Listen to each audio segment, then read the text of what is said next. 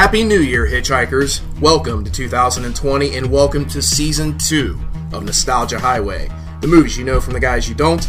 The no frills, no bullshit movie review podcast where we don't spend the first 10 to 15 minutes wasting your time talking about what we ate the other day, how it made our tummies feel afterward, or what we did the past week with the fam. I had a beef roast the other day. No, we're not talking about that shit. Let's move on here. Yeah. Oh, you said we're not talking about Yeah, that. we're not. I'll carry on. Jeez, listen. No, we dive right into what we're going to review and dig in. Fair enough? Fair enough. Alright, so I'm your host, your chauffeur, your Uber, if you will, the mayor, Matt Logston, and joining me for episode 30, out here on the highway, are my co-hosts. Oh, I'm Dave, Emperor of the Road, and I liked Star Wars. You like starting to do Star Wars? Right on. And I am the Lord Ketchum. And the Force abides on that, man. Oh, yeah. So without further delay, let's start her up, shall we? Let's do it. We all have our bowling shoes on. We all have our White Russians handy. So you know what that means. I mean, it can only mean one thing, right? It can only mean one thing. I mean, it means that the NHP boys are reviewing The Big Lebowski from 1998. I can dig it, man. I got my half and half here. Let me taste it first to make sure it's not spoiled before I take it out of the store. Two men, one name, sorta, and a crazy chain of events set the stage for this modern comedy classic. The dude just wants the wrongs against him righted after thugs bust into his home and pissed all over his rug. It did really tie the room together.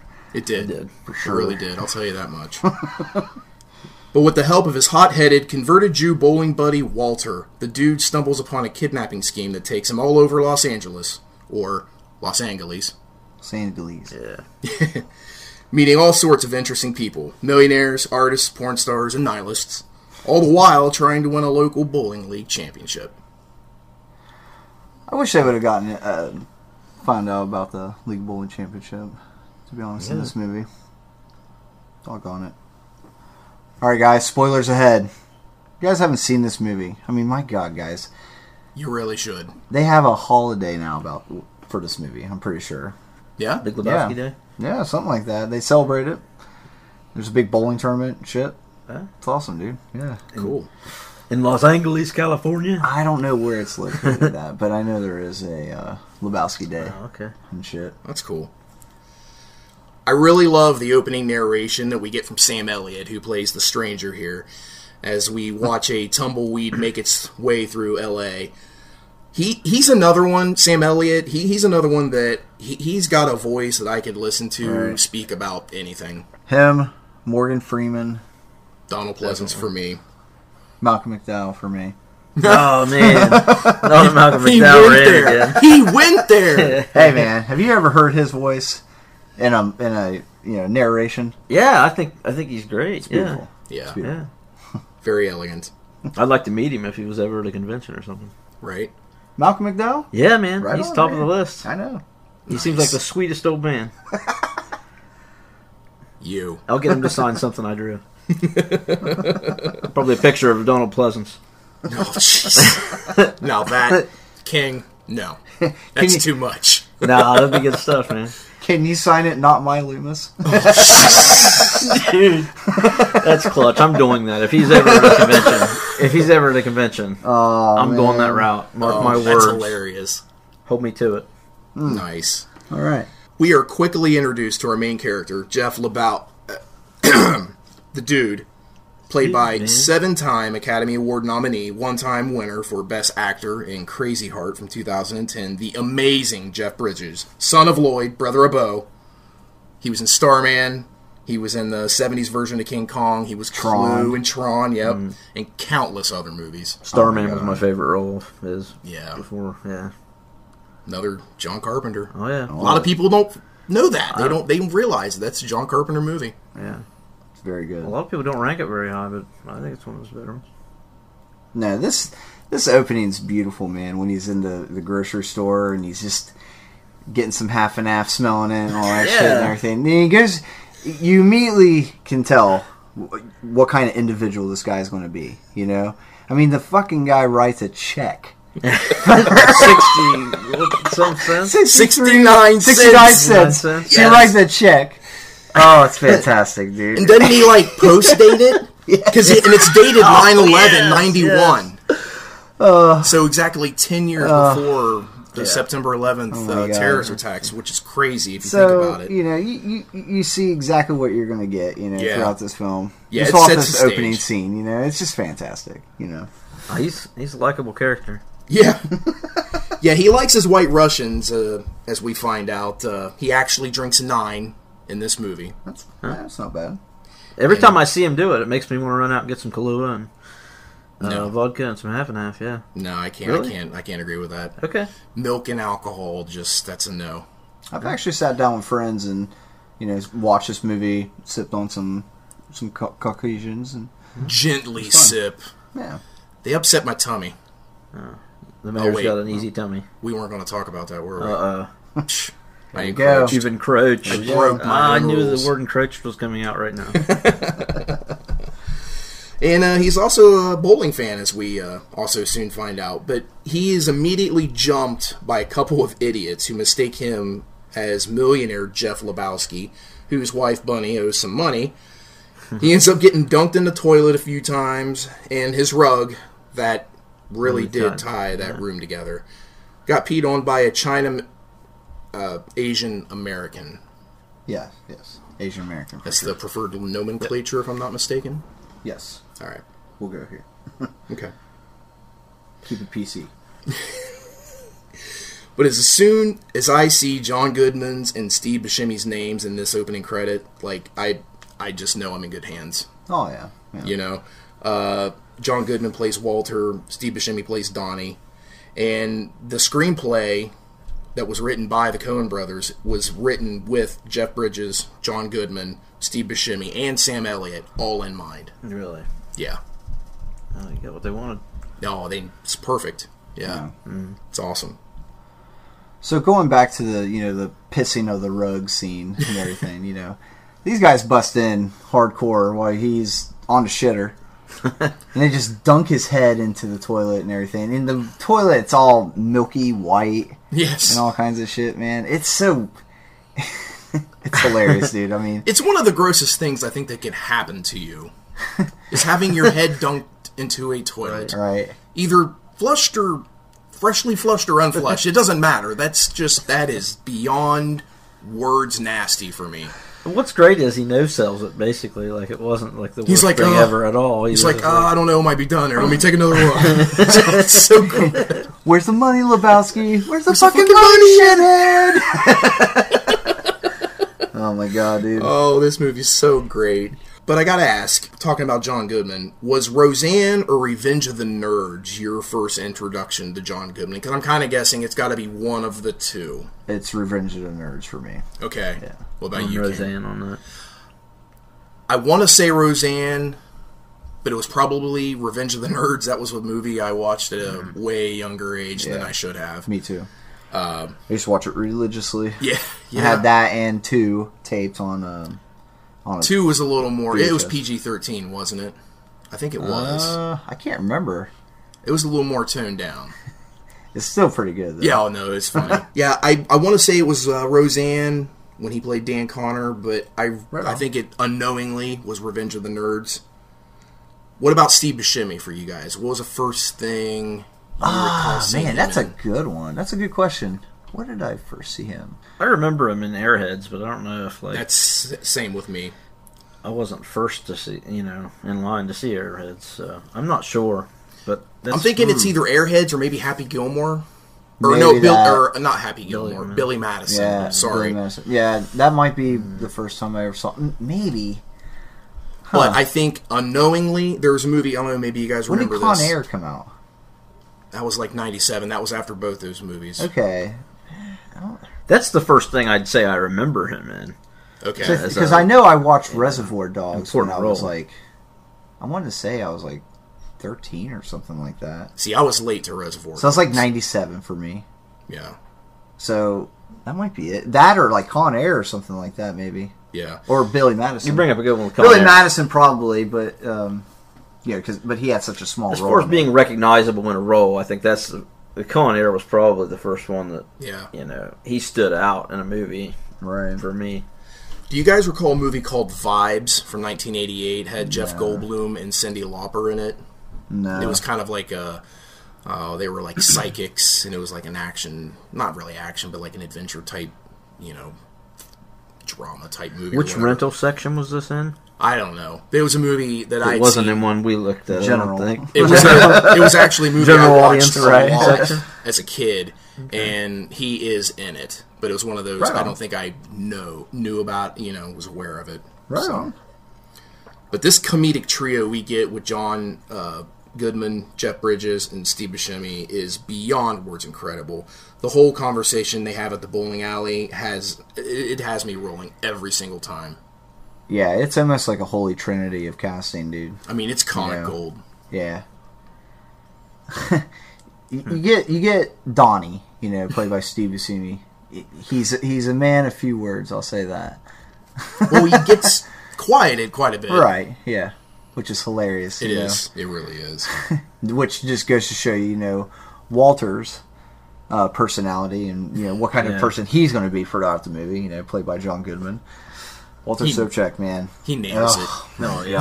What an asshole. I know. Are you going to say this is maybe his best role? I think it might be my favorite. Now, he actually has said that this was his favorite movie that he appears in, and said that this was the most fun that he ever had filming a movie. Right on, cool.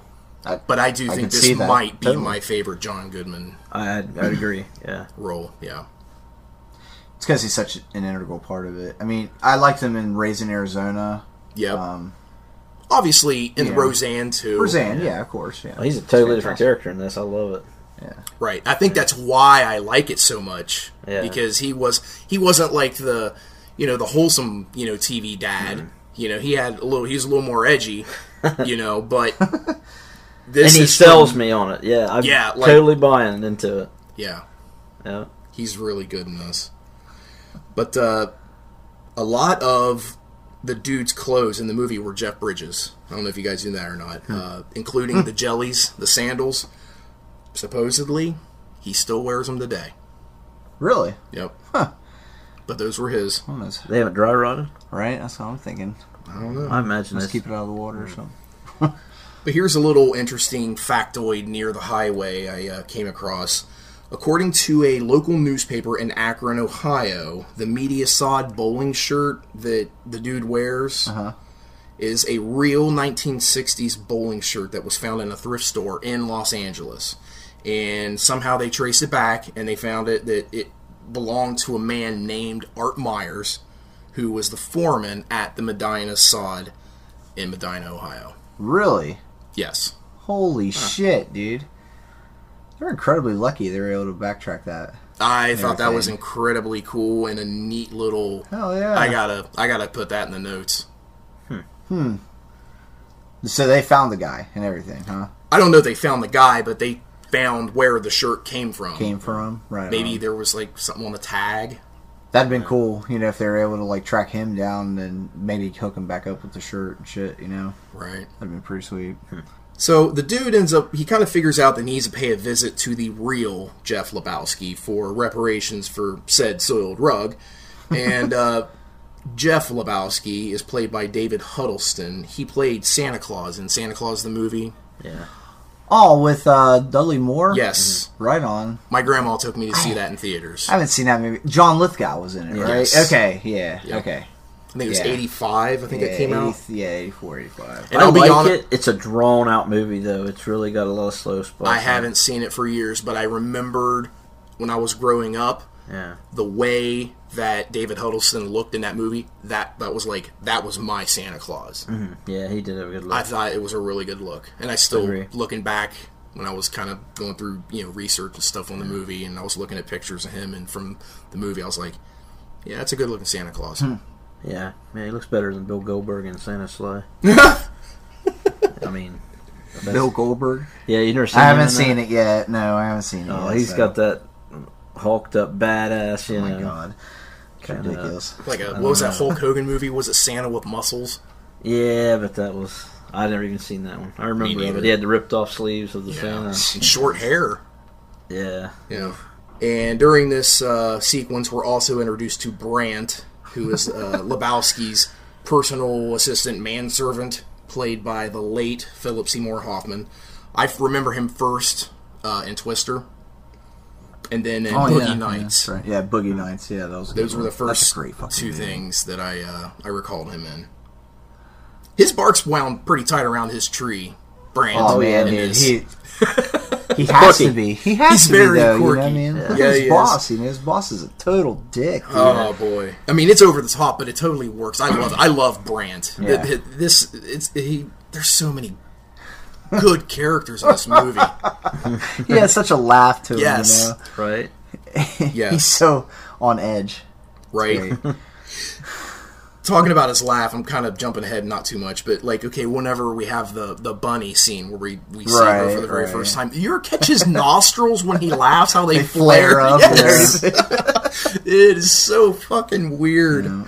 Oh, man. Philip Seymour Hoffman, rest in peace, man. Yeah, man, no doubt. I think he was 46, man, when he went. Yeah. Super young.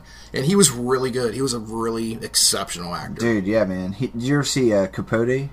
I did not. Dude, yeah. He was nominated. I think he was nominated for an Oscar for that. Yeah, that's a good one. Yeah, shame, really is. Did you know that the dude says "man" 147 times, which is nearly 1.5 times a minute? Man. The F word and every variation thereof was used 292 times. Fuck. Dude is spoken 160 times. Dude. 161. In the scene prior, when he was talking to Lebowski, you know, he's like, he wants reimbursed for his rug. And right. This Lebowski is not going to have it, dude, you know. He is a dick. Yeah, he is a dick, dude, you know, so... And you finally figure out, you know, this guy is the dude, you know. He's not. The duder. Lebowski. He's Duderino. Right. If you're not into the whole brevity thing. Yeah. Oh, God. This movie is very well written. Yes. You know, it's smart. According to, I think, John Goodman, he did say that this movie is, they said word for word, line for line. There's only like 1 or 2 improvised lines that was used in this movie. Was it the paraquat line? Like I think was the one that was improvised and they left it in. I kind of find that hard to believe because how they like kind of stumble and stammer over their words and kind of talk over each other. I don't know. But again, Jeff Bridges, John Goodman, they're great. Yeah, and I don't see them lying or anything, to be honest. But I don't know. I thought it adds that to the was mystique of the movie, you know. Yeah. But yeah, no, this movie is very clever. It's very well written. It's very smart. It's it's a thinking man's comedy. It is. It really is. There's a lot of ins, a lot of outs. Right. Yeah, you're introduced to score like new character. The story evolves with each scene, you know. Yeah. It's almost a whodunit. Yeah, well, kind of. You know, in a way. Yeah, really, it's kind of like who's playing who. Right. Yeah. But did you know that Charlize Theron, she was considered for the role of Bunny Lebowski? Really? Yeah. I think Tara Reid is a good... Honestly, I didn't realize it was her at first, I don't think. At this time, before we got the pre-drugged out Tara Reid, she looked good. Yeah. It's like American Pie, Tara Reid. Yeah. Yeah, Jeffrey Lebowski, he's a lucky man. You know, not the dude, you know, the millionaire. But yeah, he's a lucky man. It's funny. But that bunny, she's what'd she say to the dude? She's like, I'll suck your dick for your cock for $1,000. Right? The dude's like, well, let me go to an ATM machine. You make a withdrawal. And he tells off. The guy who's ready to fucking check for fucking half and half for 69 cents. It's so funny. It's hilarious. Brandt's so uptight. He's like, it's fantastic. I call it the Market Zero scene back at the bowling alley. Absolutely. It is Smokey. It is so awesome. But Smokey is like, I feel bad for the guy because he seems like he is a totally cool, chill dude. And while I love Walter, hey man, it's a league game. It's not a recreational game at all. So now, did Walter cross the line as well? Maybe. Yeah, probably. Maybe the fact that he had one in the chamber, maybe that was crossing the line. Hey, man. It's a league game, It's a league game. It's a league game, It is a league game. Yeah. Market fucking zero, dude. And I'll tell you, as a baseball, softball umpire, and football official, as you are too, Lord, I too give a shit about the rules, so I can respect this mentality. Right. But you gotta scale it back just a little bit. Yeah. You fucking mark it 0. You're entering a world of pain. You're in a world of pain. And he's all nonchalant, cool about it and shit, you know, Very at first, calm. you know? He's like, mark it 0. Mark it 0. Calmer than you. Calmer than you, dude. Mark it 0. You're in a world of pain, Smoke. Honestly, I think every scene that we get in the bowling alley is incredible. If you think about it, I mean, all of them, each time. Every time Donnie goes to talk, you know, Walter's telling him, shut the fuck up, Donnie. You know? Yeah. And they start off the same every time with Donnie with his turn and knocking them all down. Yeah. He's a great bowler. I don't know how good Walter is. Supposedly the dude's really good, but in this movie, you don't ever see him bowl. Except in the dream sequence. The gutter balls. Yeah. That's it, though. Jackie Treehorn. That's it, man. Yep. Yeah, Jackie Treehorn. That's a good, I did pick that up on my notes. I also love how they're sitting in the car talking as the cops are storming into the bowling alley behind them and just totally nonchalant. I don't know. Are they aware or are they just oblivious and they don't care? I think they're just oblivious, dude. They're just in their own world. Here's the thing, I agree. If you act like you're not doing anything wrong, you know, you're going to be kind of cool, and you know, you're not going to be scared of authorities and shit and everything. You know? Walter in this is Cool Hand Luke anyway. I mean, he doesn't give a single fuck. No. Well, it's true. Only for himself, really. Oh, yeah. For the most part. He does care a little bit. You do. In his own way. But still, even in that instance, he still made it about himself. Yeah. In a way. You know? Yeah, so. Absolutely. But anyway, we'll get to that scene. Jesus Christ. Walter. Yeah. What a character. Through answering machine messages, Google it, youngsters, at the dude's residence from Brant, we discover that Jeff Lebowski now wants the dude's assistance in the recovery of Bunny, who has been kidnapped, probably by the same group of people that pissed on the dude's rug, that, again, notably, I mean, really tied the room together. Yeah, some money. Yeah. Or so we are led to believe, with further instructions to come from the said kidnappers, according to Brant. Hey, I just Googled that answering machine thing you were talking about. That's actually what kids nowadays call a voicemail box. There you go. Yeah. There you go. Look at you. Yeah. Way to because I wanted to figure out a way to interpret that for our viewers that are maybe younger than us. Again, I haven't said this for a while, but that's why you're the king. Hey. I'm friends with Maul Bell. What can I say?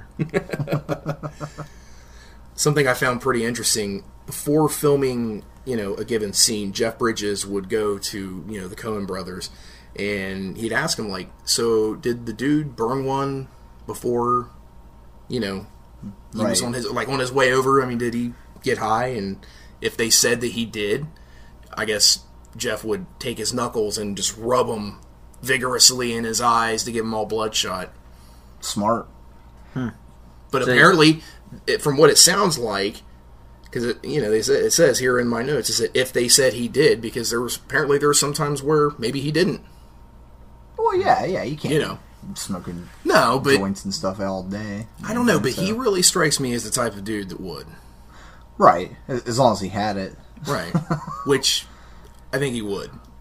Yeah, it's obviously a priority. But we end up going back to the bowling alley, and we're introduced to one of the oddest characters, which is saying a lot about this movie, with John Turturro as Jesus, taking his turn against the guys in league play. It's fucking the Jesus, man. Dude, he is out of control, man, with his dancing and licking the bowling ball and the hairnet and that mariachi version of Hotel California going on. Yeah. Dude, which is badass. Too, yeah, it actually is. It's a great sequence. Because, once he does all that licking of the ball and everything, he throws the ball and it's a strike and he just walks backwards and the music just kicks right in perfectly and shit. And then he does a spin around and it's I don't know. It's just great. It is. And then you get those cutback scenes where, you see Donnie and Walter and the dude and everything. Just sitting there unimpressed. It's like, what a fucking douchebag and everything. Quintana. You know? 8-year-olds, dude. It gets me thinking of that callback to the Chris Kattan sketch. Nah, too sexy, too sexy. Oh. Yeah. Yep. What's a pederast? Yeah, but we end up finding out that this Jesus character is kind of a sleazeball, as Walter explains. Nobody fucks with the Jesus. Nobody fucks with the Jesus. But in that flashback scene where we see the Jesus going door to door sharing that he has been a convicted sex offender, if you're paying attention, he has a bulge in his pants. And I guess they use he does? Yeah, and they use the bag of birdseed to do that. Alright. I didn't even notice that, but alright. I haven't either. But it just doesn't ring a bell for me. No, he's just so serious, you know, and I'm surprised that Walter didn't, you know, go more on the attack with him and shit, you know. I think Walter might have been a little... I mean, he just seemed like he just didn't give a shit, you know, about him. Like, he wasn't too worried about him, but the Jesus, man, he's ready to fuck them up, you know, in bowling terms and shit, you know. Can't wait to meet him in the round robin. His teammate is funny. He just kind of stands there. He's just like nodding. Right. just it's so some funny. Random white guy. Yeah, just probably some local. Right. Oh yeah, but it's so funny. It's perfect. 8-year-olds, dude. But $20,000 and a beeper is all that it took for the dude to take the job as the middleman for Lebowski. And while the dude is chilling on his newly acquired rug at his place, he is yet again visited by unknown and unwelcomed guests. Yes. This time, he gets knocked the fuck out, and he has a pretty sweet, kind of trippy concussion dream, only to wake up and find that his newly acquired rug is nowhere to be found. Oh, man. Really tied the place together. That new rug definitely did. It did. You know, not as good as the first one, but, you know. Of course. It was pretty close. Yeah. I liked it. Yep. We're not going to rank the rugs here. Right. We're not going to do that. There will be no ranking of the rugs here today, sir. All in favor say aye. Aye. Yeah, let's have it. But Brant ends up explaining the kidnapper's demands to the dude, and he ends up handing over a briefcase with $1 million and an old school car phone. Which is fucking hilarious. Yes. Yes. He's just got to carry that big ass thing around this entire time. Yep. And he's also given the instructions to go alone to meet up at the rendezvous point, which he doesn't oblige. He pretty much immediately just goes and picks up Walter. Well, he needs a ride, man. Yeah. You know? His car's fucked up. It's a ride, dude. And we find out that Walter has a plan all of his own involving a ringer bag in place of the briefcase full of money. Leave it to Walter. Oh, Walter. Needless to say, this rendezvous didn't go as planned. No. He was going to jump on this guy and face-to-face meeting, beat the shit out of the guy. Right. Well, they call and say, you need to launch the bag over a bridge. Right. Well, that ain't good for the plan. So he throws the ringer out, decides to keep the $1 million, and then he jumps out of the car, and he's packing an Uzi and shit. Yeah. That goes off. Whoa, he's doing a tuck and roll and everything, dude. It looks like it's all like wrapped up in like brown like paper bag. Yeah. That's weird. Walter's an odd cat, man. Right. Nom. And he jumps out of a moving car, does a tuck and roll, drops the Uzi, and it just starts firing away and shit. Yep. And dude wrecks. Yeah. Dude wrecks the car. Dude wrecks his car. I don't know who the ultimate anti-hero is or between the two of them. That's tough. They are really neck and neck on that. It's like a 1A and 1B type situation for this movie. Because there's certain moments where it's like, I'm leaning one way, but then there's other ones I'm leaning the other. But I love it, you know, at the end of the scene, you know, Walter just, he's snorting his nose in a little bit. He's like, fuck it. Let's go bowling. Yep. And he's not wrong. And the dude is so mad, dude. He's so pissed. He's just astonished by what just happened, transpired here. Yep. He's just like, unreal. You get back to the bowling alley, and the phone is fucking blowing up. Non-stop. Yep. While Walter's calmly just bowling away and everything. Yep. The big car phone is just ringing, won't stop. And you're just ignoring it. Paying no attention to it at all. Like it's not even happening. It's so awesome. And we also figure out why Walter doesn't roll on Shomer Shabbos. Shomer Shabbos, yeah. Yep. He's Jewish. You didn't know Converted. That? Converted, yeah. Right. We even kind of get an OG "Dude, where's my car?" bit after they walk outside. Yeah. They discover the car's gone. The car's gone. The money's gone. Yep. Because the money was in the car. Yep. Like a dumbass. Yep. Okay. So now you got to hunt down a car. Right. So the dude's files back a at his police place. report, actually. He's got 2 cops at his house. The phone's still fucking going off.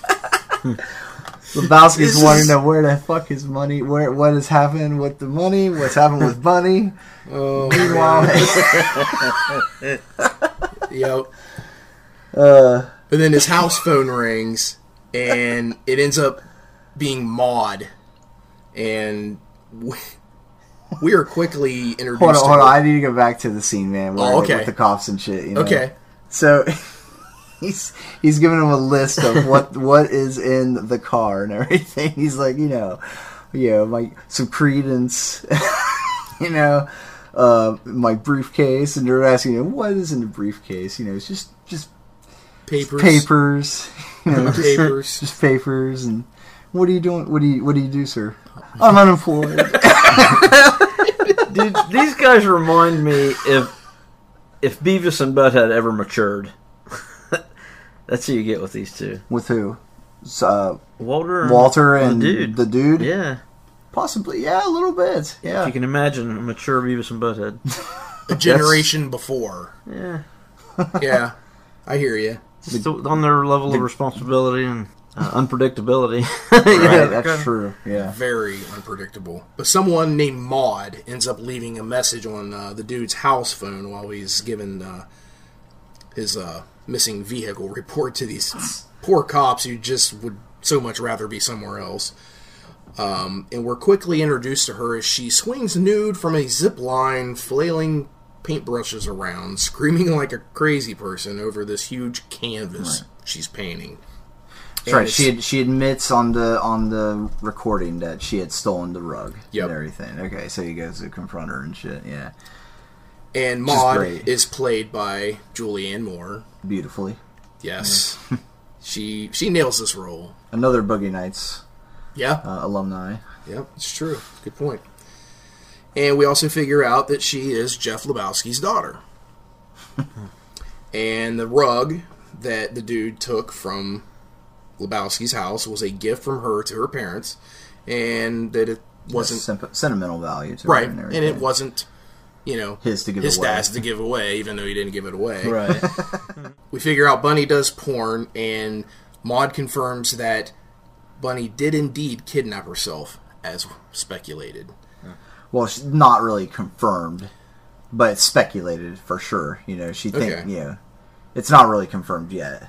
I don't know. I believed Maude when she said it. Well, sure. I don't know. The way she says stuff, I'm like, all right, I believe you. Right. I don't know.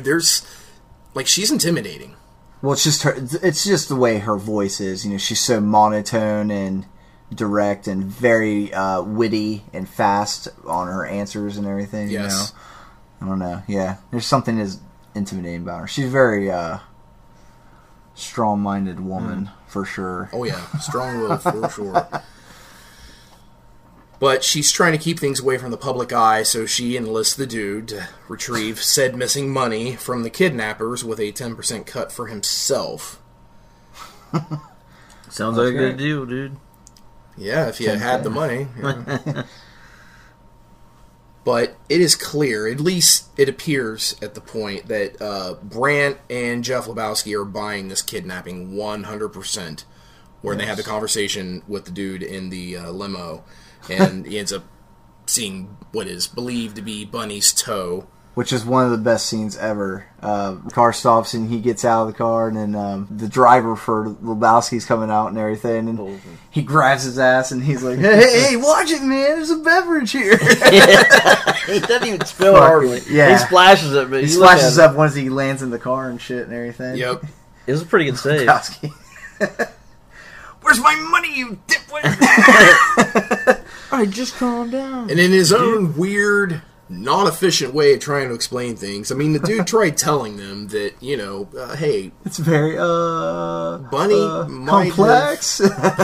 Bunny might have done this herself. But they're totally convinced that the dude took the money for himself. But later on, while relaxing at his home, right after he gets a message saying that the car has been found. Oh, fucking far out, man. While he's smoking a joint, taking a bath. Yeah, just relaxing. Listening to whales. Yeah, something like that. Whale moans and shit. Yes.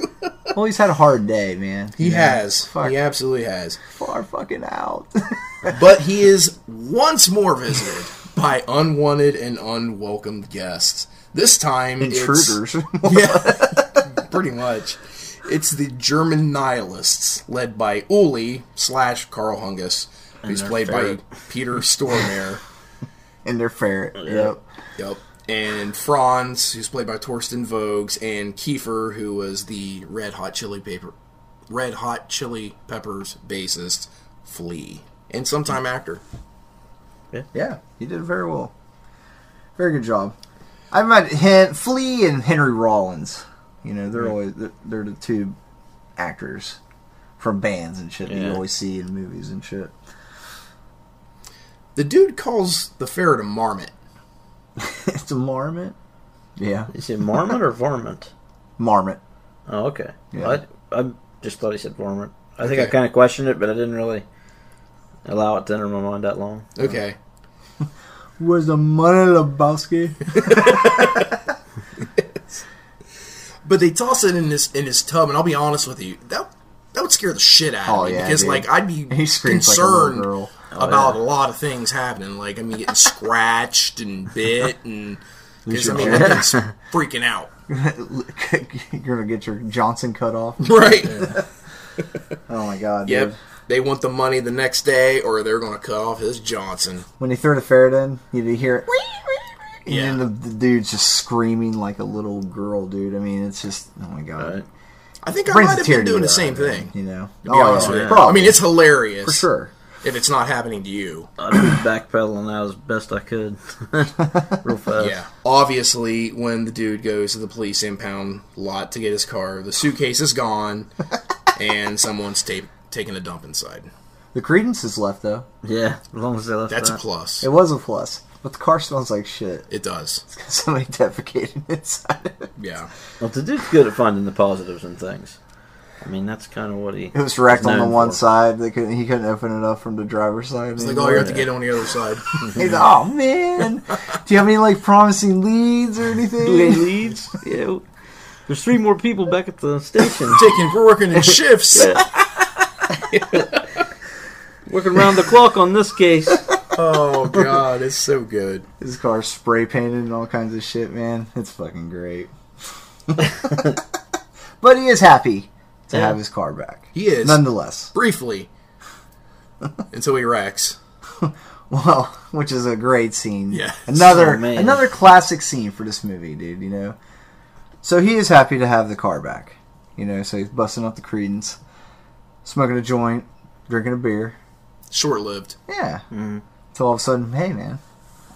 Somebody's fucking following me, dude. What the fuck is going on here? Oh, it's fucking great. He tries to launch the roach out of the car. And he forgets the damn window is fucking broke and shit, and roach lands on his lap, and he starts panicking. This whole thing's like a total Cheech and Chong scene. I mean, it kind of does, yeah. Very, yeah. Except they would have had a bigger joint, for sure. A comically large joint, yeah. But I love it, man. Because he's just screaming like a girl again, sloshing his beer around his lap. and then he just crashes into like trash can and a fucking pole or some shit like that. And... Yep. That poor car.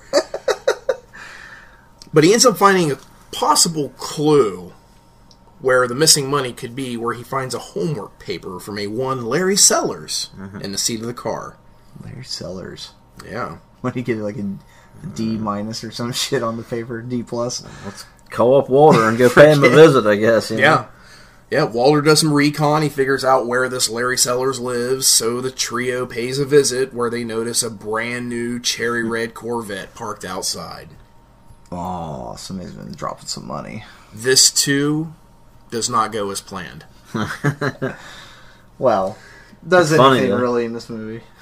But thinking that the Corvette is Larry's, Walter pretty quickly resorts to Plan B after Larry stonewalls him. Yeah, so they go to this house, which Larry, he finds out that Larry's dad is a former writer for the show Branded. Yeah. But he's in almost all the original episodes. He's in like a hyperbaric chamber, though. He's in an iron lung. An iron lung, okay. Shit.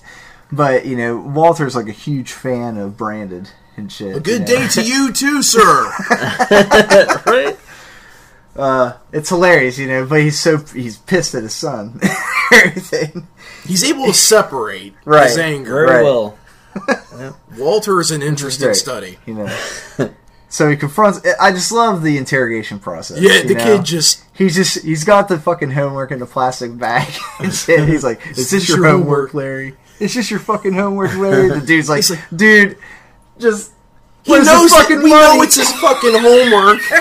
Where's the fucking money, man? Is this your fucking homework and the money? Where's the money?" Oh God! And Larry, dead-eyed Larry. Throughout this whole scene. Kudos to this kid. I wonder how many takes this had to have taken. But he totally gives the impression zero fucks given. He does not give a fuck. No. He's like, poker face, dude. You're not going to break me. Which, nice he obviously stole the damn car. So Walter loses his fucking cool. Yep, he goes to Plan B. Yeah, Plan B, which is to bash the shit out of the vet in hopes that it's going to make Larry crack. Well, this is what happens when you fuck strangers in the ass. Apparently. To Walter. Yes. Only problem is, the vet isn't Larry's. It's the neighbor's, who proceeds to further destroy the dude's poor car. Right. You think it can't get fucked up any worse. Oh wait. It does. Hold my white Russian. Meanwhile, Donnie's sitting in the car. Yeah, he has to jump out. All this shit is happening, I mean, he'd probably ask what the fuck's going on, but they just tell him to shut the fuck up. Right? Well, Walter would, yeah. Man. Jesus. So yeah, his car is completely trash, yet they still go through the In-N-Out burger. Yep. And with the windshield gone. Yeah, with the windshield gone. They're eating. The dude's just driving, looking all pissed off and shit. He just wants his money, man. Just unreal. And, it's a case of mistaken identity, He just wants his rug. Yep. These guys are good at selling the whole, character of not being fazed by what is being thrown at them. I mean, they really just relentlessly pace through this thing. Yeah. With zero fucks to give on so many levels. The interactions between them are they're amazing. They really Walter's already over it, Yeah. I mean, it's ridiculous, dude. Yep. The dude is prompted to meet with the smut peddler Jackie Treehorn, who was played by Ben Gazzara, who was in Roadhouse. And Treehorn offers a 10% finder's fee if he tells him where the money is. So the dude proceeds to tell them that a 15-year-old has it, and obviously Jackie doesn't believe this, and we find out that the dude has been drugged. Too many Caucasians. Yeah. And it leads to a pretty trippy Jackie Treehorn produced porno called Gutterballs, which we already briefly discussed. Right. Pretty cool.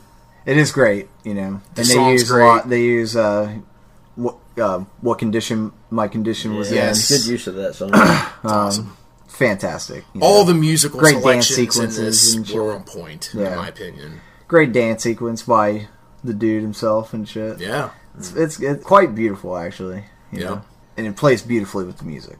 Yes, it does. It works. 100%. But he wakes up. Well, he doesn't wake up. He just kind of breaks out of his trance, and he's being run down by police, Yeah. who proceed to beat the shit out of him and throw him into the office of I guess the damn chief of police in Miami or some shit, or Malibu, Yeah, Malibu. and which is hilarious. Yeah, he throws a mug at his face, dude.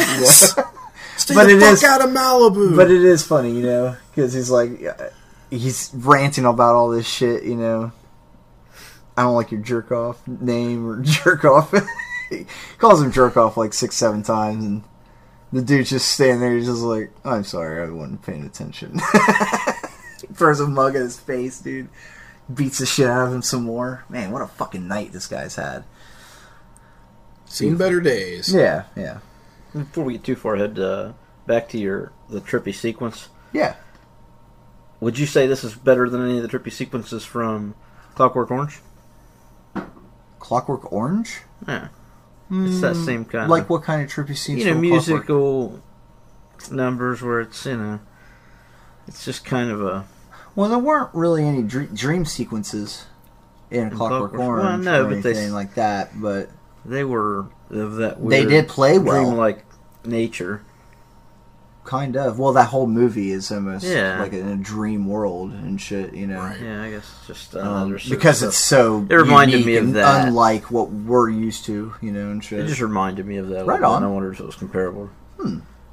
Right. No, now I'm thinking about it. Yeah, it kind of does. A little bit. Yeah. After finally returning home, the dude is met by Maud, who wants him to make love. That's right. And they That's right, do, Jeffrey. and we figure out that Maud wanted to have sex so the dude could help her conceive a child.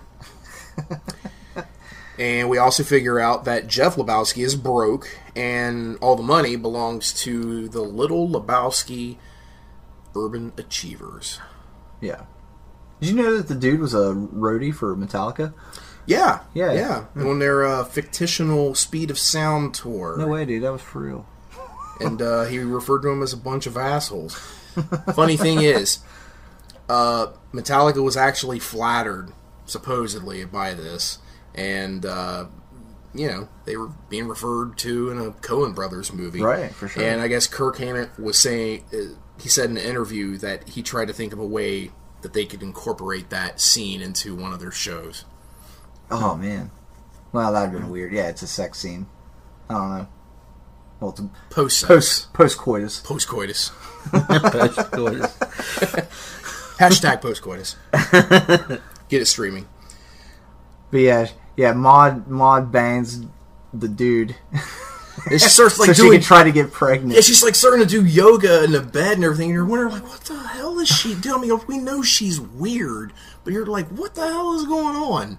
And then he asks her, and then Right. she tells him, and he's like, what? Spits his white Russian all over the damn place.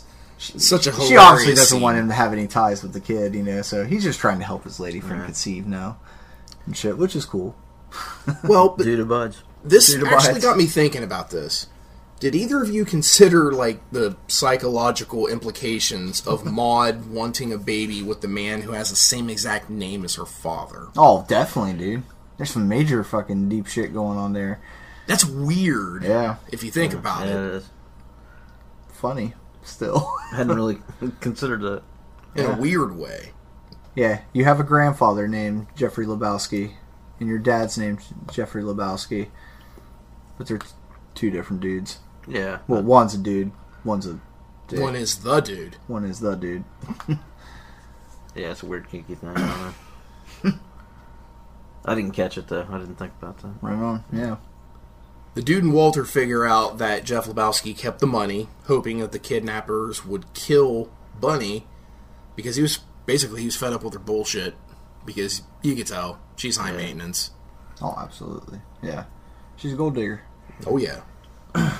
And as they arrive to the Lebowski mansion, we see Bunny's car wrecked, and she's inside running around naked.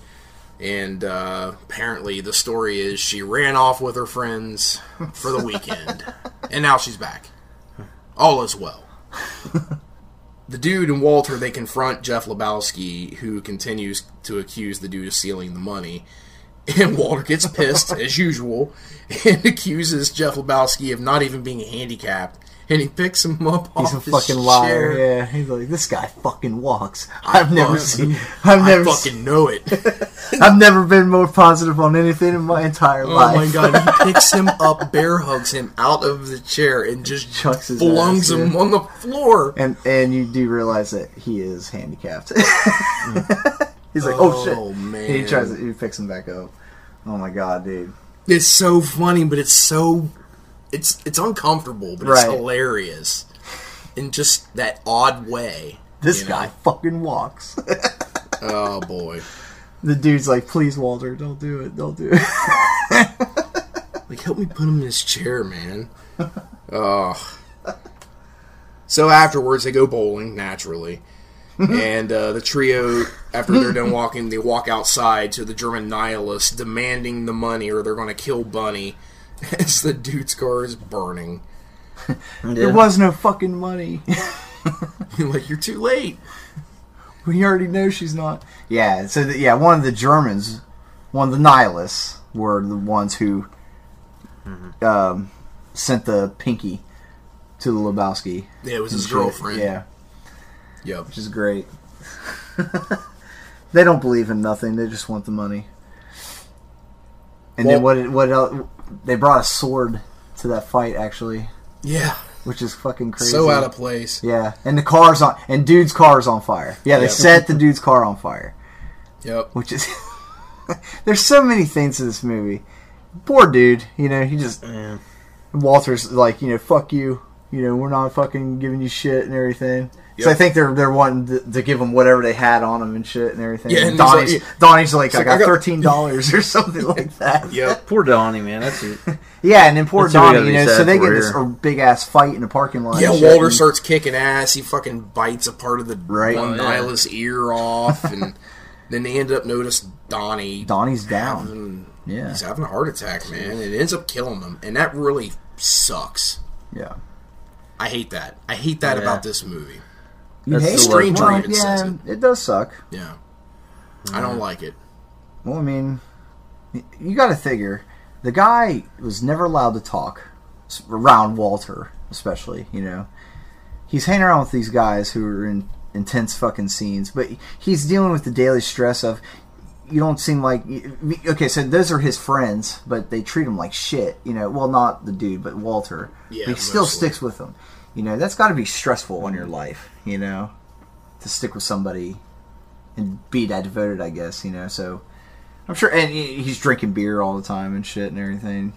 Eating In-N-Out burgers. He's not in the best of health. Well, there's kind of a tell, I think, at the start of the scene, because with almost every scene we start out in the bowling alley, it's... Donnie taking his turn, and he's got a strike. Yeah. This time he didn't get a strike. That's right, he rolled And a there's 9. even, when they're having a conversation in the background, if you pay attention, he starts rubbing his shoulder. Right.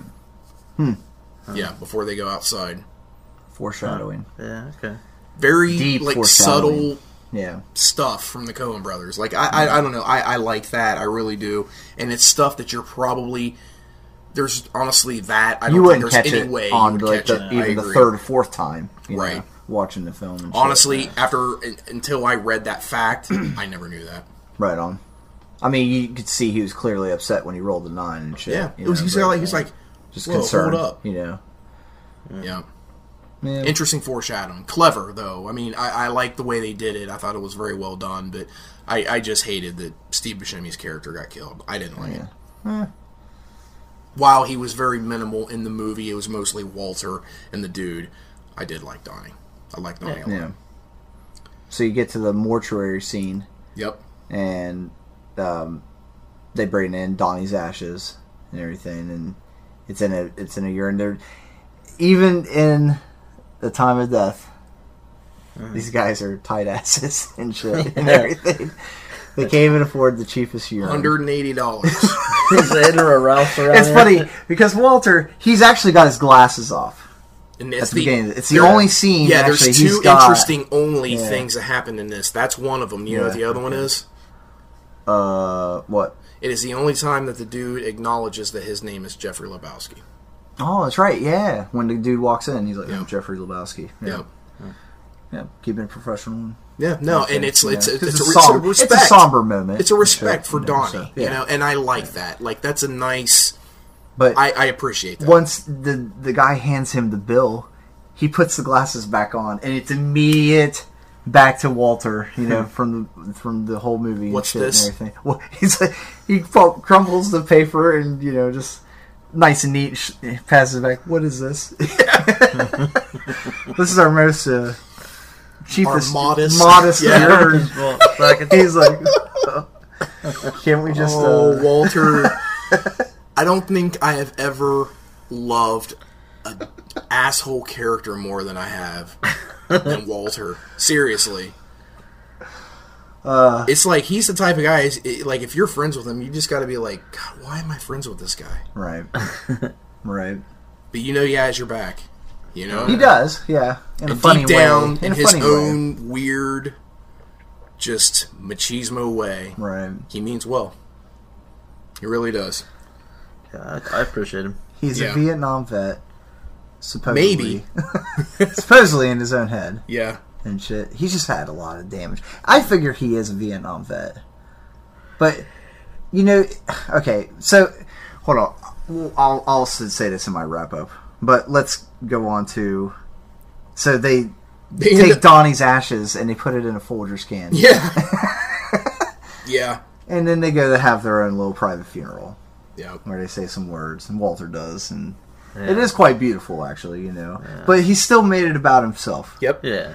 The dude's just standing there, and then he just goes to dump the damn ashes into the ocean. And he doesn't even do a grass blade check. Right. Throw him up in the air to see which way the wind's blowing. Yeah, there's a strong wind that disagrees with the way Holy fuck, man. The procession's supposed to go here. And, Donnie ends up going all over the dude. Again, another hilarious as shit moment in the movie, but it's so uncomfortable. And the dude finally just cracks on him. You did. Why do you do this? What the fuck is He's like, everything is a fucking travesty with you. It's a fucking travesty. And he's over there smacking him and trying he's to not wrong. Dust him off. And he's like, dude, I'm sorry. And it's just, and honestly, I love that moment. I love that scene because it's like, while these guys, they are set in their own ways and they are their own individual people and right, wrong, good, bad, indifferent, they just lost one of their best friends. Right. And that's awful. It's just like, why are you like this, Yeah, why are you? Well, that's what adds that layer of humanity to these characters that make Yes. them, even more likable Yeah. over the top. Yeah. Yeah. I agree 100%, King. I do. We end up closing out at the bowling alley, of course, where the dude bumps into the stranger. And which we didn't discuss in the middle of this. We didn't discuss the first time that they met the stranger. Okay, go ahead. Take it. So, Sam Elliott, who is our narrator. Awesome. Most proper mustache in the history of mustaches. It's so elegant. Yeah. Magnificent. Yeah. I can't argue. Yeah. Tom Selleck's. Nah. Sam Elliott. Shit on you. Sam Elliott's mustache. Yeah. I want to know. My mom's got such a huge crush on Sam Elliott. Hold up. Everybody's mom does. I guess. Hold up. Kurt Russell. He can get there. Okay. He can get there. That is like the only one I can think do of it. that would be maybe. Right. Okay. All right. He can do it. All right. But Sam Elliott just, I don't know. Yeah, I agree though. Sam Elliott's the yeah. Quintessential mustache. Right. So yeah, he just sits there and even Tom Atkins can't at the bar and stand chance with him in the room. I mean, I'd have to agree. Beats Tom Atkins, I guess. Oh shit! I mean, I hate to say it. Do we need to make a mustache, like a bracket for the mustaches? At this point, I feel like we just did. Yeah, we filled up part of it, right? So yeah, throughout the movie, once Sam Elliott is there at the bar and he talks with the dude, and they're talking about, he orders I think a sarsaparilla or something like that. Yeah, find a sarsaparilla. He's like, from Jerry, the dude works at the bowling alley, and the dude's always ordering a Caucasian or a White Russian, and it's just funny because he's like, the narrator's like, I like your style, dude, and the dude's like, I like your style too, man. Well, back at that scene, the stranger also he talks about where, like, why you gotta cuss so much? Oh yeah, that's right. He's like, well, what the fuck you talking about? Yeah, I love that. That's awesome. But anyways, like, never mind, dude. He just realized, he's like, the dude is going to be the dude. Yep. No sense of fighting it. Yep. But go ahead. And at the end of the movie, they're back to the bowling alley, and Walter's bowling, and the dude's just going back up to get a drink, and the narrator's back. And it seems like, there's just a final acceptance, that Donnie's passed, and, we're ready to move on and shit, and the dude abides. And there's a little duder on the way. That's right, yeah. Supposedly, yeah. So, that's cool, Yeah. But yeah, the dude abides, right. And that is actually a reference to Ecclesiastes 1:4, where it actually says, one generation passes away, and another generation comes, but the earth abides forever. Right on. And makes sense if you think about it. Yeah. It's that whole, like, no matter what's going on around you, like I said, like, the dude is going to be the dude. Yeah. No matter what. Fancy unwavering. Words. Yeah. Yours was just the fancy words version of it. Yeah. And then I like how the movie closes, because the camera pans back or pans forward, and then you see all the bowlers. There's on the lanes and shit, and they're all like in a sequential, or I'm pretty sure, or there's one guy who's bowling, and he just keeps throwing strikes and shit and everything, and that's how the movie ends and shit. Guy rolls a strike. I'm pretty sure, if I'm not mistaken, there's like one or two people right there, and they're just rolling, and it's just strikes, paying kind of homage to Donnie and shit, always rolling strikes and shit. Yeah. Well, the last scene that cuts to the credits, you see the pins explode at the end of the alley, but it doesn't show you whether you don't get to, right, clear view if it was all of them or I don't know. I thought that. Even though this was the disappointment at the box office when it came out in '98, in 2014, this was actually selected for preservation in the National Film Registry by the Library of Congress, being deemed culturally, historically, or aesthetically significant. Supposedly, there's also a spin-off in the works. Yes. That is revolving around the Jesus character played by John Turturro, called Jesus Rolls, and supposedly is slated for sometime this year, and John Turturro is expected to star and direct. That doesn't really... That doesn't sell me. That was going to be my question. Where are you at on that? Him directing it. I mean, I'm going to watch it. But it's not even going to be close to, Lebowski and shit, It would have to be some pretty impressive shit. I mean, his character is so minuscule, Right. We're not going to have a tease of Goodman or... I don't know. I don't think so. I don't know. That's all I know about it. Well, advertising-wise, they're not saying anything about it. Yeah. So That's not good. Yeah. It's like Breaking Bad without the main characters in it. Better Call Saul show. Right. Yeah. It's kind of like that to that. Yeah, kind of, yeah. For me. And I don't really care for Better Call Saul. It's not bad. It's okay. I know a lot of people like it. I enjoy it. It doesn't fill the void of Breaking Bad. But I'm a big Breaking Bad. Sure. I love that I like Breaking Bad. I liked El Camino. That was really good. I like that too. But the Saul didn't fill the void for Breaking Bad to me. It's a slow build-up, because you kind of like, all right.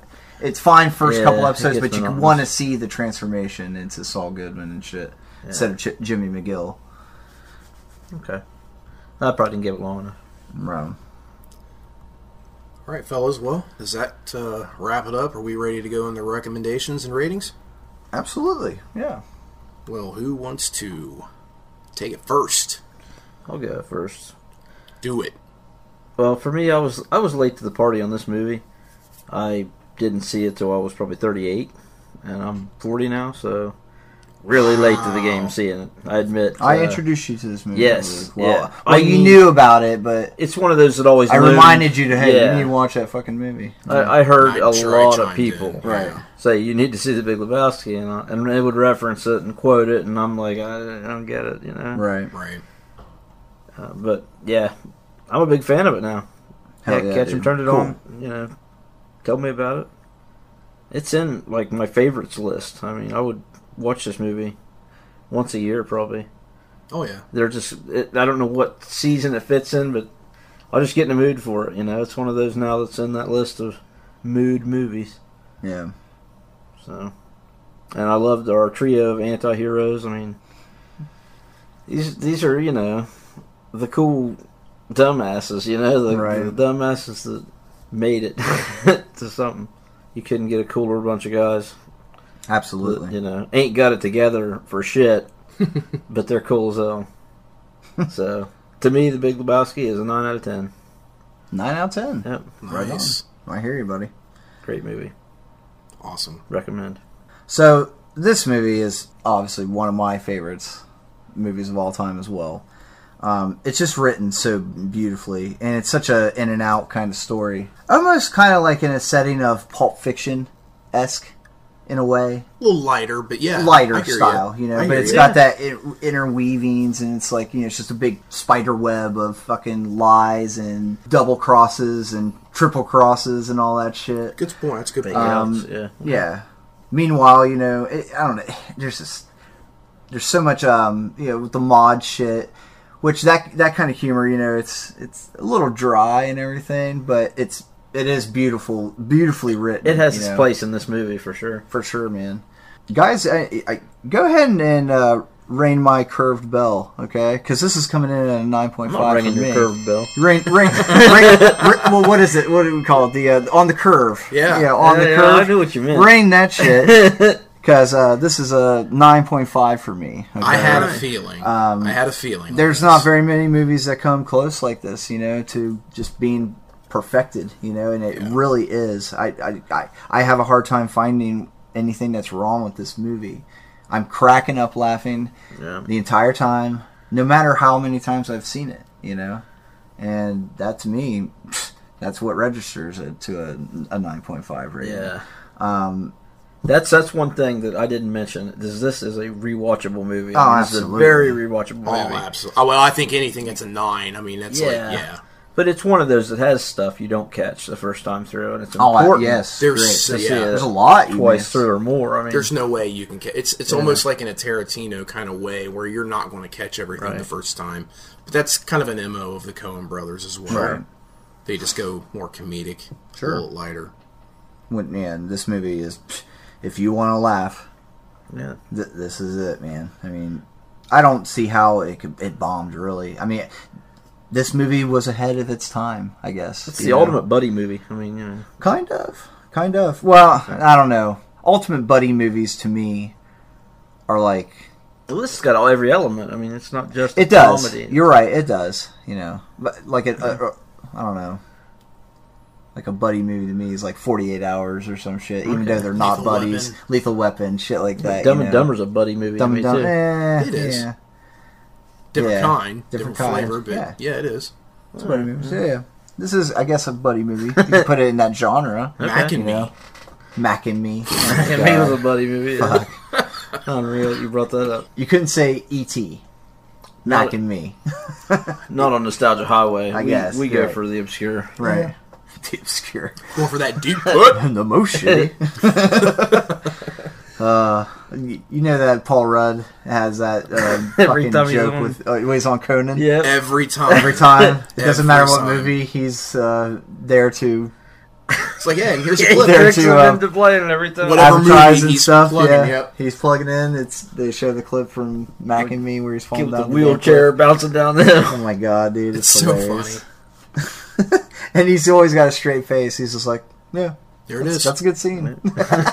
He's so funny. That's great. But yeah, so this is a almost perfect movie. I mean, this is as close as it gets for me. You know, I have a hard time finding things wrong with it. 9.5. Run it again. There you go. What you got, Mayor? This was written and directed by Joel and Ethan Coen. It's rated R with a runtime of 1 hour and 57 minutes. It debuted at the Sundance Film Festival on January 18th of 1998, and its U.S. release was on March 6th of 1998. Had an estimated $15 million budget, and it made $5.5 million its opening weekend, and it grossed $46.7 million worldwide. So, I mean, it turned a profit. Oh, yeah. But not like it should have.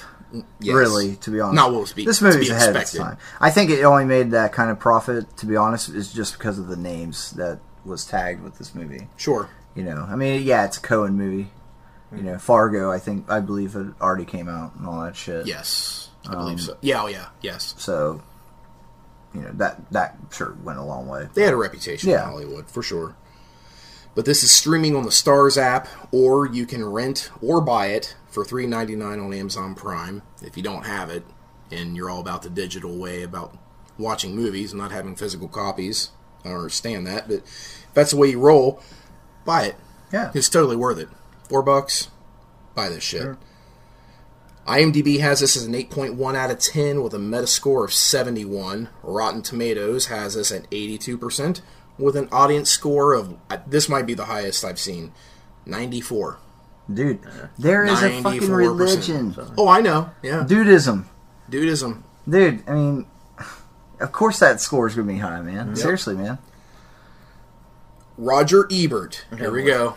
Oh, God. Only gave this a 3 out of 4 because he's a fucking in his first review when this came out in 98.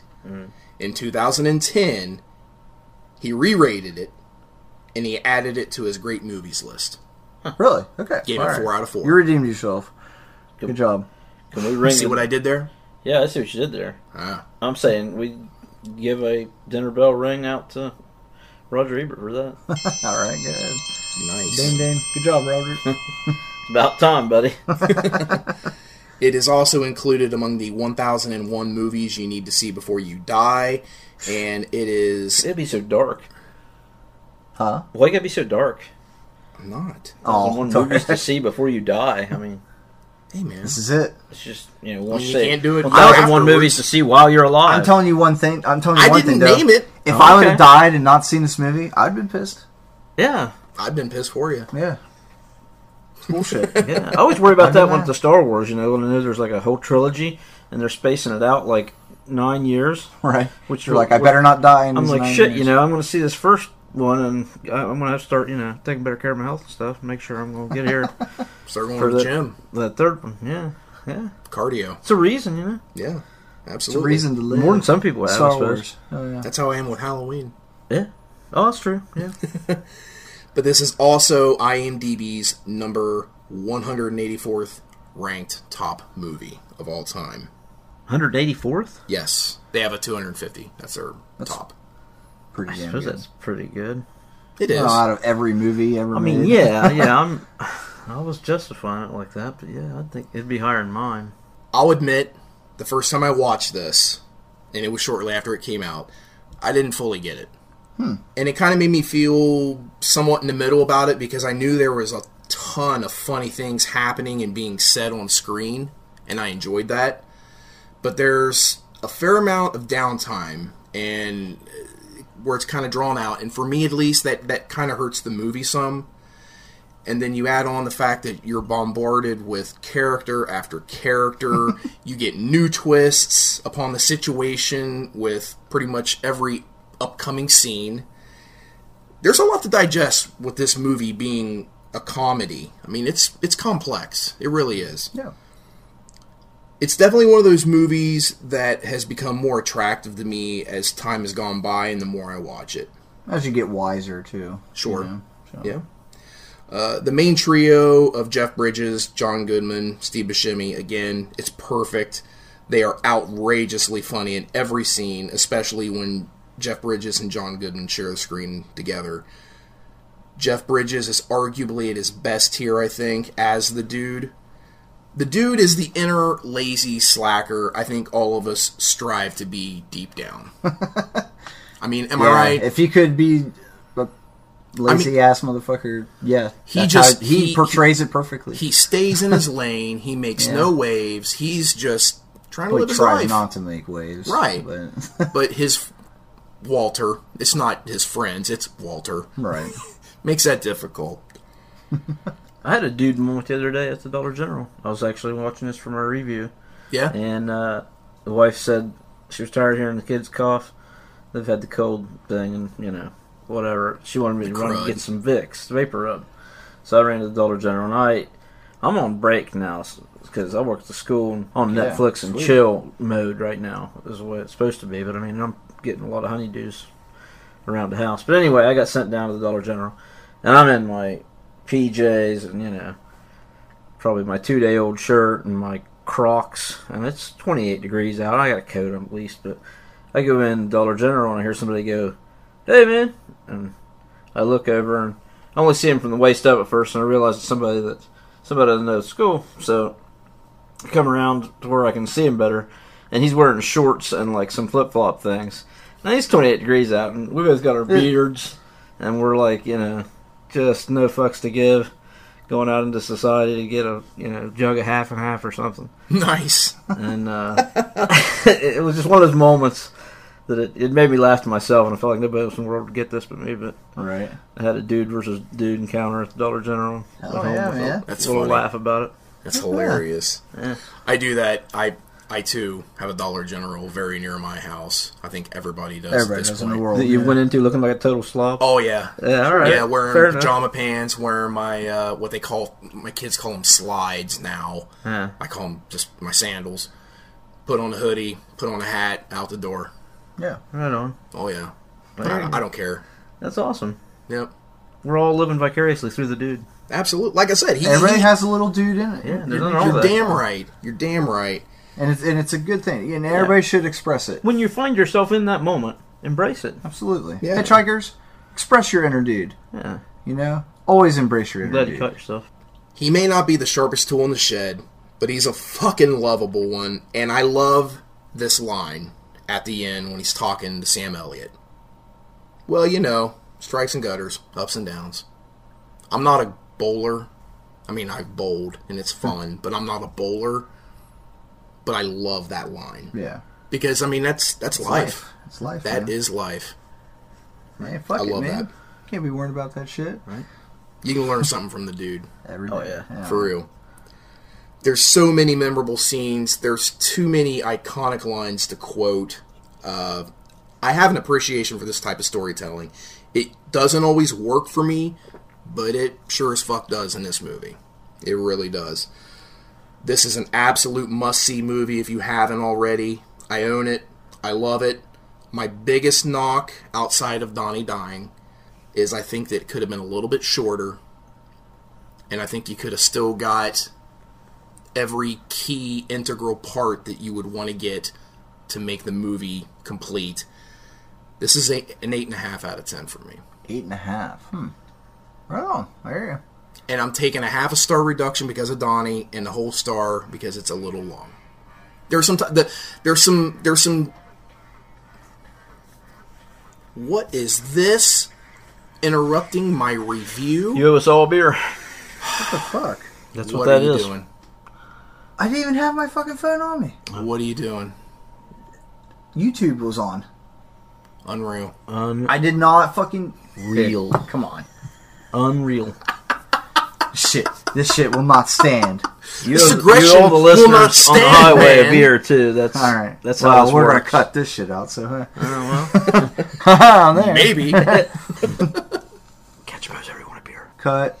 8.5 out of 10 for me. I love this movie. I figured you'd been a little bit higher, actually. I'm a little critical of it, but there's just so much to love about this movie. Like I said, the moments, the scenes, the lines, the quips. I mean, there's like I said, there's just too many. There's too many. Yeah, well, hold on. I'm going to reference one when him and Maude are talking at the house and at her house, and they're showing the pornos and all that shit. And Yeah. The one was called Log Jamming. Yeah. And the occupation of the nihilist. The head nihilist is in that porno. Yeah. And Carl Hungus. Yeah, Carl Hungus, and he's a cable repairman. It's funny because Maud's like, the storyline's atrocious, and she's like, you'll never guess what happens next. He's like, he fixes the cable. That's fucking great, man. This is fantastic. Well, He's doing it while he's making himself a fucking Caucasian, you know? Well, that's what I'm saying. Like, there's so many, like, these little subtle things, like the one time he was like, do I look like I'm fucking married? He holds up his right hand. It's not even the right hand! You know, it's like, that's what I'm saying. It's like, there's an idiotic genius with the dude. I'm just trying to help and my lady. It's beautifully delivered, man. It really is. So many good lines in this movie, man. Yeah. Too many to fucking mention. All right, well, that concludes our review of The Big Lebowski from 1998. That was a good one. Yeah, I enjoyed it. Love that movie. Real quick, do either of you guys have anything, any new to you, recent watches that you've gotten into here lately you want to talk about? I'm a little bit late to the game, but I saw Once Upon a Time in Hollywood. Oh, yeah. Never too late. You got it in before the end of the year. I have qualms. Oh. That's all I'm going to say right now. Yeah. I'm a little disgruntled. It's definitely got a mixed bag review on that movie, for sure. Good writing. Yeah. It's beautifully shot. Still, yeah, beautifully shot. Still classic writing, but I have. But definitely not in Major. your top 5 QTs. It's not. It's definitely in my bottom ranks now. So yeah. Is it the qualms. bottom? I don't know yet. It's close. Okay. Eek. So yeah. I don't Once feel Upon a that Time way in about Hollywood. it. Damn I don't it. either. I enjoyed it. I hear you. I mean, there is not a Quentin movie that's below a 6 in my collection. Oh, yeah, in the collection. So I agree with that. But it's near that point, man. You know. Okay. Just out of curiosity, because Brad Pitt, Leo have been in previous Quentin movies. Brad Pitt's character in this versus Inglourious Bastards. Which is better? Aldo Rain. Okay. What about you, Absolutely. King? Oh, Brad Pitt, and this is much better for me. You like Once Cliff Upon a Booth? Time? Yep. Yeah. Yeah, man. He's a badass. Too cool. Yeah, He's is. cool in I that hear too, you. I know. But man, he's fucking Aldo Rain, dude. He's Yeah. Apache. That's tough. Yeah, he is badass. I mean, All right, what about Leo, Calvin Candy, and Django? Calvin Candy. Yeah. Absolutely. Dude. I think I'd have to agree with you on this, because we're on the same page. that is a very unlike any other Leo role we've seen. And he owns it, man. Yeah. He really does. Busted his hand up on that scene where he slammed it, on the turtle shell tabletop. and he just kept on going. Yep. That's crazy. If you get a chance, watch that Quentin Tarantino documentary they just put out. I want Super to see good. that so bad. Yeah, they have some good conversation. What's I can it only on? imagine. Oh man, you asked me too quick. You have to hit the Googles on I it. don't know. What about you, King? You got anything you got into here lately? I don't know. Have you guys seen the Joker? I have. did. Honestly, dude. I literally just got to that. Love the Fantastic. Joker. Man. Yeah. That was a movie where I was glued to the TV. Best movie of 2019? Oh, yeah, for me it is. Ooh, that or Endgame. Oh, okay. That or Endgame for me. Good answers. But yeah, Joker's awesome. Very Taxi Driver. Yeah, it basically is. Very Taxi Driver. Yeah. The king of comedy. Scorsese, Hear me out. Little Harry Stadling. in a way. Yep, a little bit. Okay. Little Thank bit. you. That's Thank what you you wish for- Harry Stadling was. Yep, little Yeah, bit. I got you. Little bit. A little bit. Yeah, I'm telling you, Joaquin shit's Phoenix, amplified. man, wow. Yeah. Wow, dude. I'm going to tell you right now, he better win Best Actor this year. I'm serious. Right on. Damn. For me, You're proclaiming that shit, huh? Yeah, I'm telling you, that was mind-blowing. I hear you. That was You're not wrong. It was. so good. Such a good movie. And you guys, obviously I had heard all the reviews, and it pinged my radar.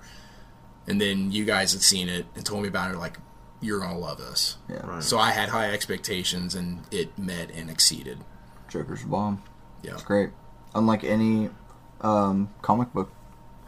It's not. It's not. I wouldn't even classify it as a comic book. I love how they didn't like in your face all of the nod, because obviously there's nods to a bunch of shit. Yeah. But it's not like boom in your face. It's just it's here. It is. It's in the story. It flows. You need to watch it again because I want to. There's things you've missed, man. You know, I guarantee. Because there's scenes that are just straight up delusions and shit. You know, some of that shit didn't even happen. And you just don't know. I don't want to ruin anything for fucking the highway. So no, I think your best advice, what you said, is to let the novice that hasn't seen this know it is not a comic book movie. Oh, it's not. Not at all. Yeah. This is a dark... I think when it's because I told you guys when I was going to watch it that I'll let you know what I thought of it. And I think the first thing I said, I was like, well, that was a dark fucking trip down a long alley. Yeah. You know? I mean, like, that was a dark movie. Yeah. Joaquin Phoenix went to a place where I'm like, he made me believe he was messed up. And I'll tell you, if I was in a room with that guy, he was scary. He made me feel uncomfortable. Yep. He really did. Just bravo. An amazing performance. It might be the best Joaquin Phoenix role ever, in my opinion. Right on, dude. Hell yeah. So definitely the best movie of 2019. Yeah, for me, high praise for Joker for me. Absolutely. Cool, man. So something, King, you brought up in the last review. We finished out 2019. We reviewed Silent Night, Deadly Night. Is you recommended A Christmas Horror Story, and I got to that. And I'm going to tell you something. Nice recommendation. Not only is that an exceptional Christmas horror movie, that is one of the better horror anthologies I've seen. Genuinely. Nice. The way it followed up, I'm not going to give anything away, but I love psychological twists. I love anthologies. I love horror. This pinged a lot of things. You get William Shatner, who is basically in the wraparound. He's a DJ in this. He's awesome. He's so kind of a narrator. A DJ? Yes. Right. Yeah, he is so awesome in this. He's getting drunk. I have yet to see it. I did hear though the ending is like fucking phenomenal. Oh yeah, it's like one of the best endings to a movie ever. So well, I don't want to say. I mean, but it's a solid. I will say this: when I was watching it and it was happening, I started smiling because I knew the King totally fucking nailed it and pegged me like, yeah, this movie was tailor-made for me. And again, like I've said, like I'm not big on Christmas horror, but this is probably this and Christmas Evil are my 1 and 2 as far as Christmas horror movies. Right on. Yeah, I really enjoyed this movie. Really well done. Really liked it. It's a great recommendation, King. Well, I appreciate that. I got to throw She Was So Pretty at the high end of my Christmas horror movie list. Oh, there you go. It doesn't get enough love, man. Yeah, absolutely. She Was So Pretty. Be Good for Goodness Sake. The follow-up. Yep. Nice. That's definitely in my top 2. That's some dark, gritty. Legit. Yep. Yeah, it really is. Shot right here. The Creep. Along the highway. All right, guys. Well, we hope you enjoyed our in-depth analysis of this Coen Brothers comedy favorite. You can find us on Facebook at Nostalgia Highway Podcast, and be on the lookout for new announcements and updates. And be sure to also visit the King Art Facebook page that is linked to the Nostalgia Highway Podcast page, where you can find a wide variety of amazing artwork from the King himself. You can also email the show at nostalgiahighwaypodcast@gmail.com, and our Twitter name is @HighwayNHP. So there's all kinds of ways to reach us. Any input or questions you may have, we'd love to hear from you. Join us next time on January 21st for episode 31, where we review the 80s action-adventure Cloak and Dagger from 1984. Bet you there's not a fucking review of that out there. Guarantee you. I hope not. I bet you there's not, man. We might be the first people ever to review Cloak and Dagger. That's worth a Google. So yeah, I'm curious now. I'm gonna have to start looking. I haven't looked, but I bet we're not. It's it's not super popular, but it did have its. It was a cult following movie. Yeah. I will say, the last time I seen this, I was probably about 7 years old. Huh? Yeah. So I'm looking forward to this. I hope it brings back some of that for you. I hope so. I'm curious to see what it does and what it doesn't, or if it's just basically like watching a new to me movie. Curious to see what I'm curious your reaction to it. That'll be good. So, that'll be fun. Cloak and Can't Dagger. wait for that. Hell yeah. Well, on behalf of the Lord Ketchum and Dave King of the Road, I am your host, the Mayor Matt Logston. And we thank you once again for hitching a ride along with us, and we'll catch you next time out on the highway.